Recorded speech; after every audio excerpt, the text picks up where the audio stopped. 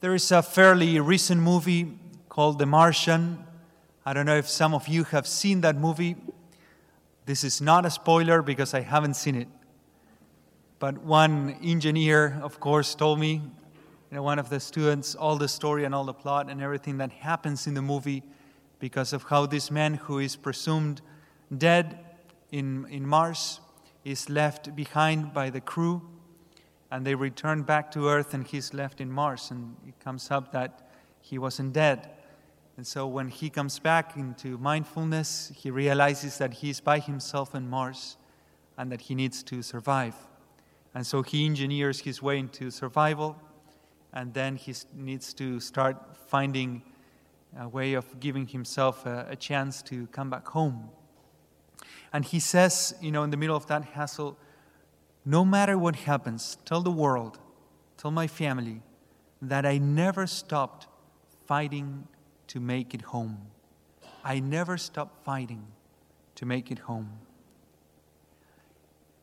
Imagine for a moment that happens to you, that you are left behind in another planet, Mars or any of the others.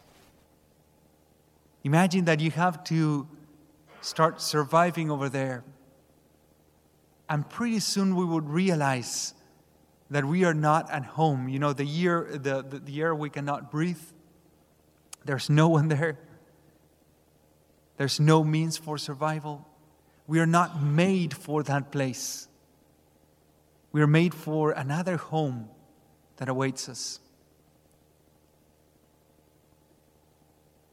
We all long to be home.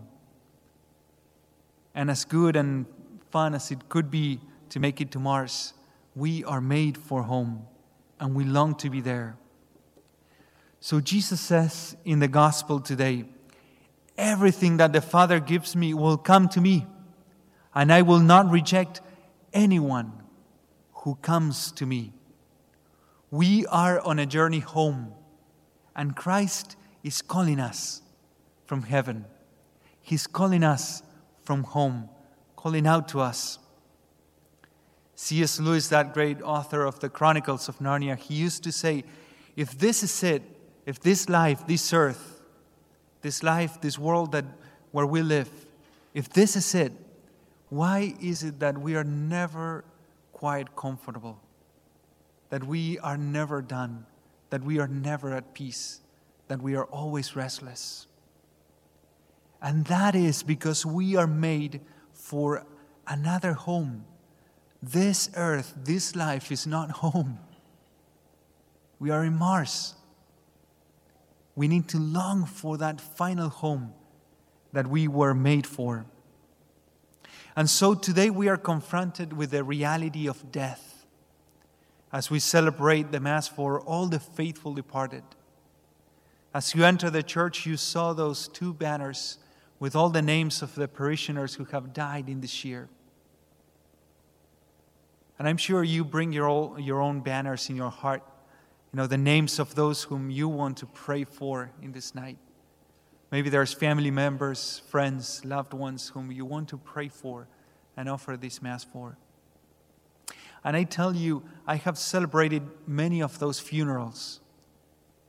And death is always dramatic. That is our own experience, that death is always dramatic.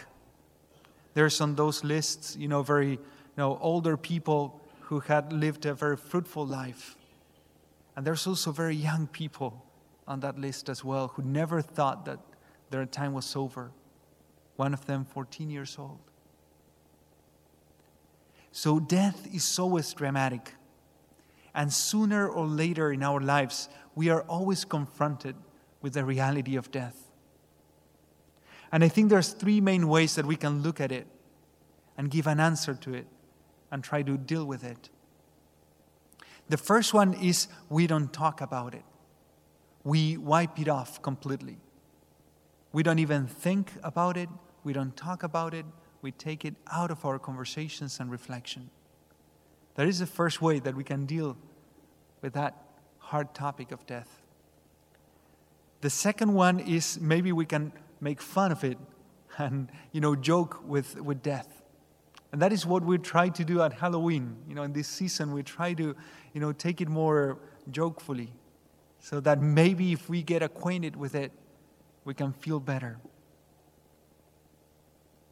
And another way could be to try to make it normal, to make it, just one more thing, a part of life. This is, the biological cycle. It's the circle of life, as the Lion King says. We all know that at some point we need to be compost of the earth. We just know that is the case.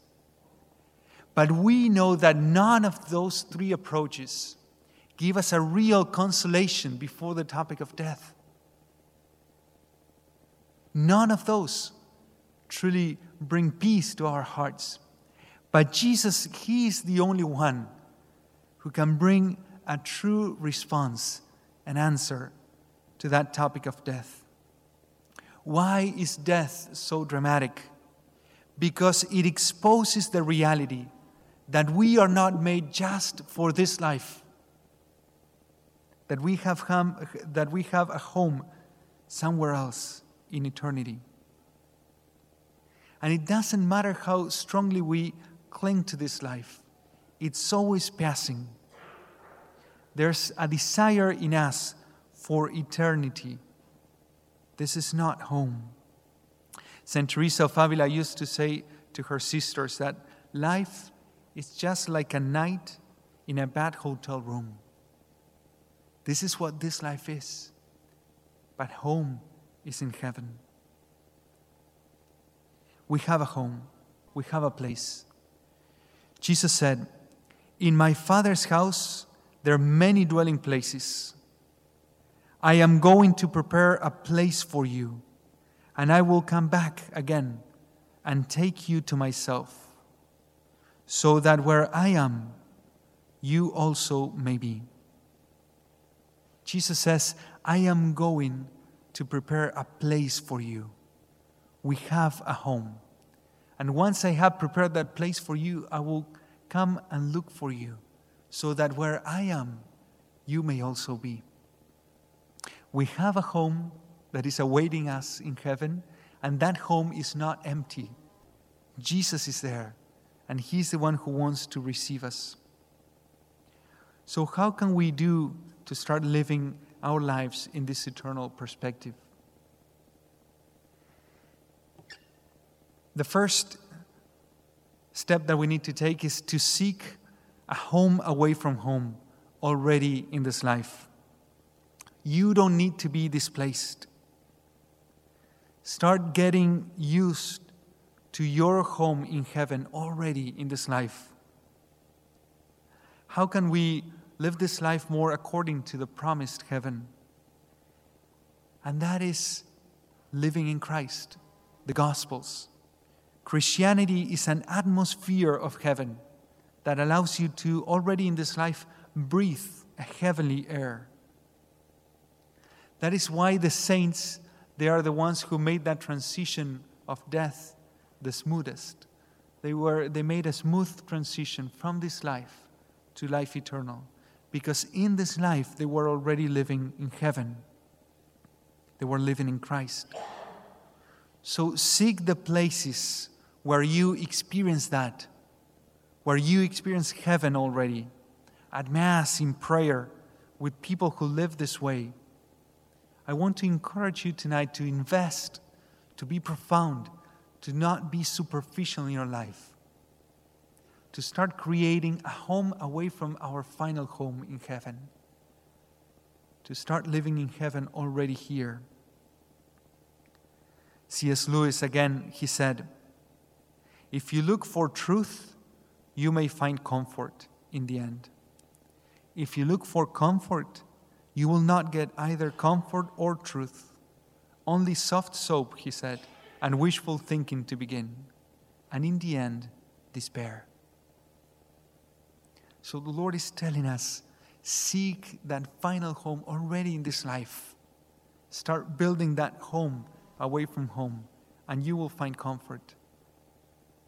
In the second place, the second advice for what can we do is begin the transfer over. knowing where is your home, you can already start transferring over to eternal life. We can do our purgatory on earth every time we do something united to the Lord. St. Francis of Assisi, he used to say, "Remember that when you leave this earth, you can take nothing that you have received, but only what you have given. A full heart enriched by honest service, love, sacrifice, and courage." There's some investments in this life, like those of love, sacrifice, courage, service, that are already investments in life eternal. Those are the things that will remain. Start transferring over things to your final home. It's almost like that end of the year of your freshman year. For those who already went through that experience, those who are freshmen, you will experience that at the end of this year. You're getting out of the dorms and you already have your housing for next year. And hopefully, so you have peace in your heart, you can start moving your stuff over to your new place, little by little. And you don't have to do it all at once. Or maybe you just do it all at once. But you move away from that situation already to your new home for next year. The same we can do in this life. Already start transferring things into eternal life, into heaven, by the things that we do united with the Lord. Everything else will be burnt at the end of this life. The first reading says we are going to be tested by fire at the end of this life. So everything that wasn't united to the Lord will burn away. The things that will remain are the ones that we did united to Christ. Those are the ones that we get to transfer into heaven, into our final home. Start decorating that final home already in this life. They say that once there was a young man volunteering and working with the missionaries of charity of Mother Teresa. And Mother Teresa was there in that particular house. And this man was, cleaning a bathroom, and he was, not happy with it, and he was just grumbling and doing it not with the best spirit. And Mother Teresa went by that bathroom, and she said to him, "Stop wasting your time." And he looked at her and said, "What do you mean? I'm cleaning the bathroom. You should be, thankful to me." And she said to him, "You're wasting your time. You're not cleaning the bathroom. Everything that you do grumbling and not united to the Lord, it's wasted.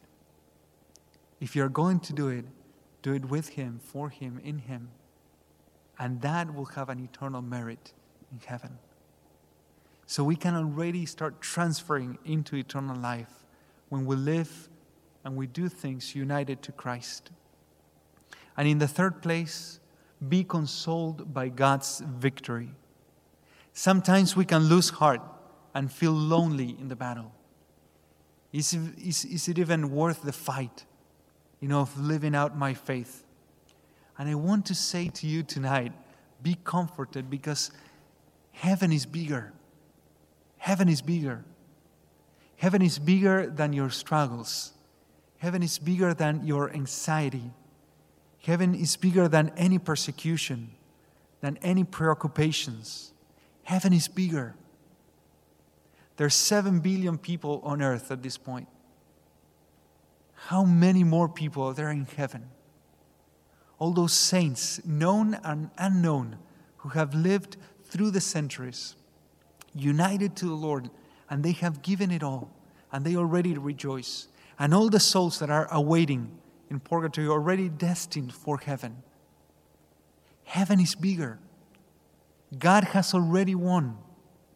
God is winning, and God will win in the end. Be comforted by that. Heaven is bigger. And even though His victory is not still seen and realized, He is winning. And He will bring that victory to an end. So today we pray for the souls of all the faithful departed.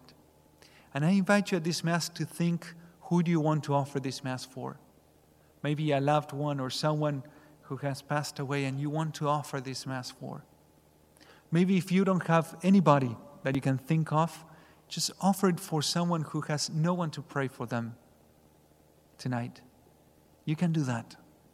Because our little sacrifice of being here tonight and offering this Mass, united to the eternal sacrifice of Christ, has eternal consequences for souls. So offer this Mass for someone who has gone before us. And in the second place, I invite us all to, in this week, to look more at heaven, look more towards the sky, and be reminded of that final destination that we have in heaven. I think the Lord has given us the nicest fall in years. It's so beautiful, so sunny. And I hope that as I say this is not a terrible week and rains all week. Hopefully the sun is still out. But make the most of that and look at those blue skies. Imagine how those blue skies would have looked for Jesus. He would look at those skies and say, the Father is awaiting me. His arms are waiting for me. And every time he would look at the sky, he would say, that's my home. I want to be there right now. And he would really strive for that. So in the same way, I invite you to look towards the sky, at least every single day once, and be reminded that we are made for that final home. And be encouraged, because heaven is bigger and the Father is awaiting us. This is the greatest homecoming of all. We are going home. We are going home. And I need you tonight to be able to say, like that movie that we just quoted, I have never stopped fighting to make it home. And that is something that you can only do. It's in between you and the Lord.